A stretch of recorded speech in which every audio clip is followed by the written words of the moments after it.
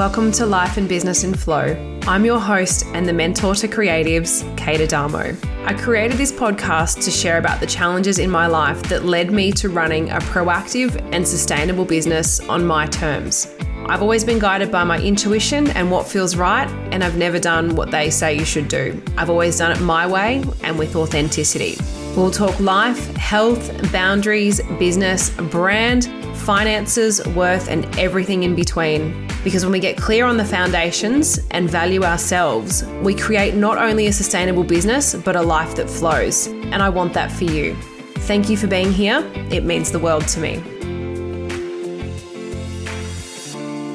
Hello and welcome to episode 5. I can't actually believe I'm saying that, and there is now 5 episodes out there in the world. I'm very grateful for all the support, feedback, shares, all the things that I've received over the last, I guess it's been 6-8 weeks since I launched. So thank you all so much. Today, I wanted to share about something that I've been thinking about for a couple of weeks, and I've seen it coming up with a number of my clients. But first, I want to go back a step and tell you how it's got to this point. Obviously, Instagram handle and podcast is called Life and Business in Flow because for me, it's really important to look at what's happening at home and in your life and supporting that as well as in your business. And that came about because of my health journey and the challenges that I had to make things really streamlined, automated, both in my home and in my business. And that was all going really well until COVID hit in March last year. And obviously, being in Melbourne, was locked in the house for about 6 months. We made the impromptu decision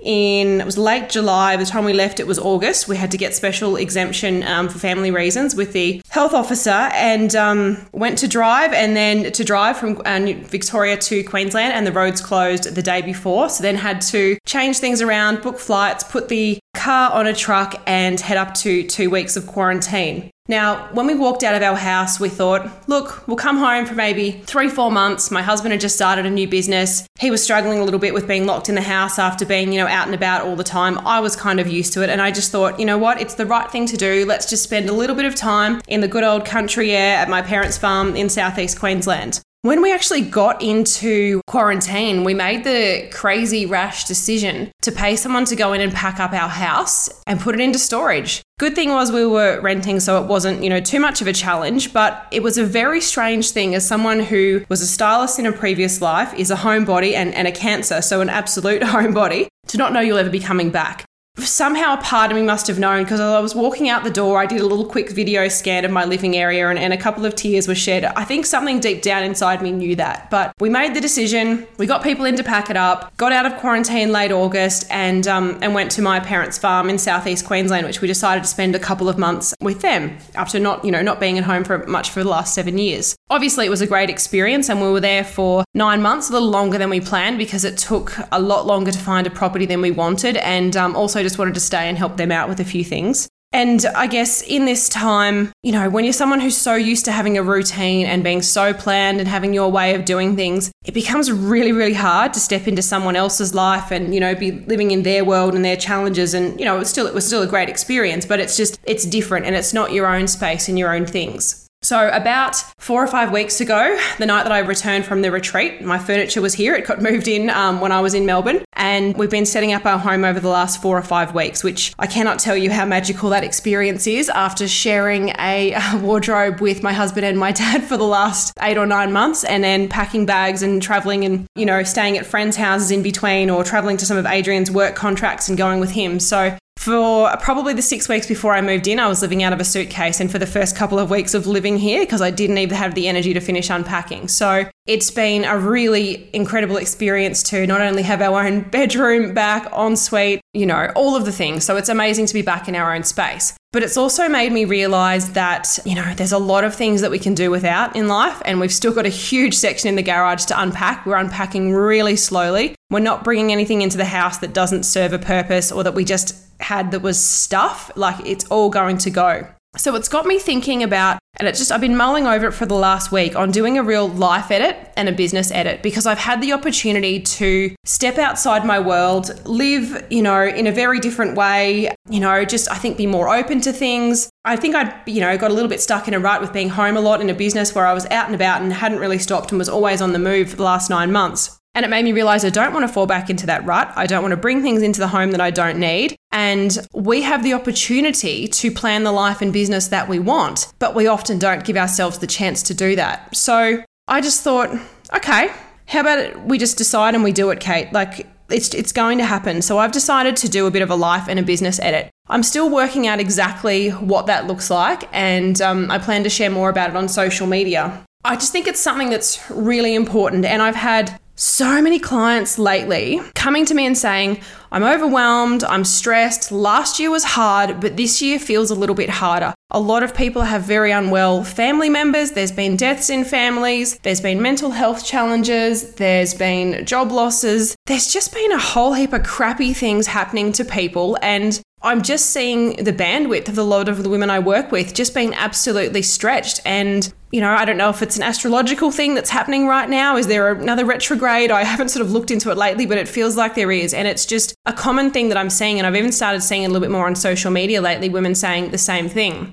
How can we sort of look at this and go, right, we were locked in our houses, a lot of parts of Australia last year for a good period of time, and people all vowed that they were going to come out the other side, do life differently, take things slow, and, ease back in. And I think what happened felt like the exact opposite, sort of being here in Queensland and speaking to clients and family and friends in Melbourne once they came out of lockdown. It was sort of a, full speed ahead because there was so much work backed up, there'd been such a lack in income. And I think that in itself, like that re-entry to the world was very overwhelming. And I know I certainly felt like that coming to, just even little shopping centres here in Toowoomba in a regional area. I felt overwhelmed first coming out of quarantine just to doing that. And I can imagine what people in the bigger cities felt getting straight back into it. And I've no doubt that that's had a huge impact on people's nervous systems. And, Melbourne again, especially, with lockdown 2, 3 and 4, and just even clients saying to me the anxiety and almost the post-traumatic stress that's bringing back is really overwhelming again. So it's just been a huge blow to, mental state, physical, and just a lot of people's health I'm seeing. So I'm talking to a lot of my clients about taking it slow, having a break, and trying to set things in place to make that happen. And taking on less clients for more money, having a better process, slowing things down, putting things in place at home, and giving themselves permission to not just be running around at breakneck speed, because it serves no one. It affects your health and you'll end up burning out on the other side. Trust me, I've been there and it's just not worth it. But I'm also seeing a resistance coming up from a lot of women as well. And there's some that I've actually said, I really need you to take a break. I need you to take a week off. And there's a fear, there's a resistance that comes up. How could I possibly do that? How could I take a week off? How could I? Like things will fall apart, or I need the income. Honestly, the world will go on. And that's one thing that I've learnt from job losses, interstate moves, starting businesses, COVID. My husband lost a significant amount of money, probably at least 6 months of income last year. You always find a way and you will make it work no matter, your financial situation. You will always make it work. So I encourage you, if you are feeling burnt out, if you are feeling tired, if you are feeling like the bandwidth is stretched to the absolute maximum, it's okay. Take a week off, catch your breath, reset, and then move forward differently. And for me, I'm going to be doing just that. I, about a week or so ago, gave myself the permission and have changed a few clients around. And I'm now taking off the last week of every month indefinitely for the next couple of months. It could only be 3 or 4. It could go for longer. I'm not really sure. But I've recognized in myself that I want to catch my breath. I want to slow down. I want to settle into this home. I want to make it amazing.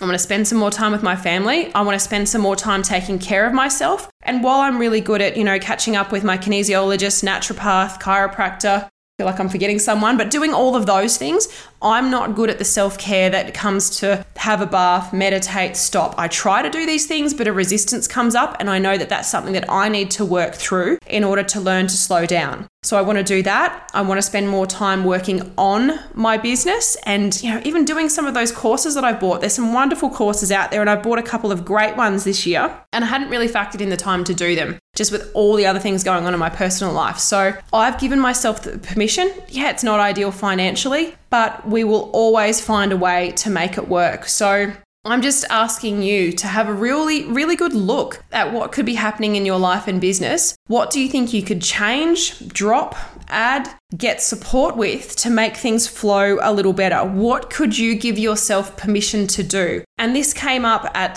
the retreat with the 8 wonderful ladies that were there. And I know that there was a lot of tears and a lot of release because resistance had initially come up for some of them, but they realized I'm the one standing in my way. I'm the one stopping me from having a better life, and I'm the one that's making me exhausted. So a lot of them had realized that they're going to get a lot more support around their home, potentially with kids, in their business, some of them, all of those things. They gave themselves the permission. So I encourage you to do the same, where that feels good for you, and really look at what's working and what's not working in your life. So for me, going back to the life edit that I mentioned in the beginning, for me, it's going to be, setting up the house, keeping it really lean. It's already looking beautiful, but there's just a few things that I want to tweak. It's getting back to my meal plan for the week, to not waste money on food, to not be, what are we eating tonight? Just having a clear plan, doing the online grocery shopping, getting that delivered, saving time there. And then we often go and get, some fresh fruit, veggies, meat, or go to the health shop on a weekend. I'll probably look to, in the next couple of months, employ a cleaner again, because that's something that I think takes a lot of pressure off, on the weekend, because we need to, and we want to, create some more space for us as a couple to actually do things together after the last 18 months of really not doing a lot of that, with being locked down in Melbourne and then spending a lot of time at the farm. We want and need to do that as a couple. So that could be something that we'll take on.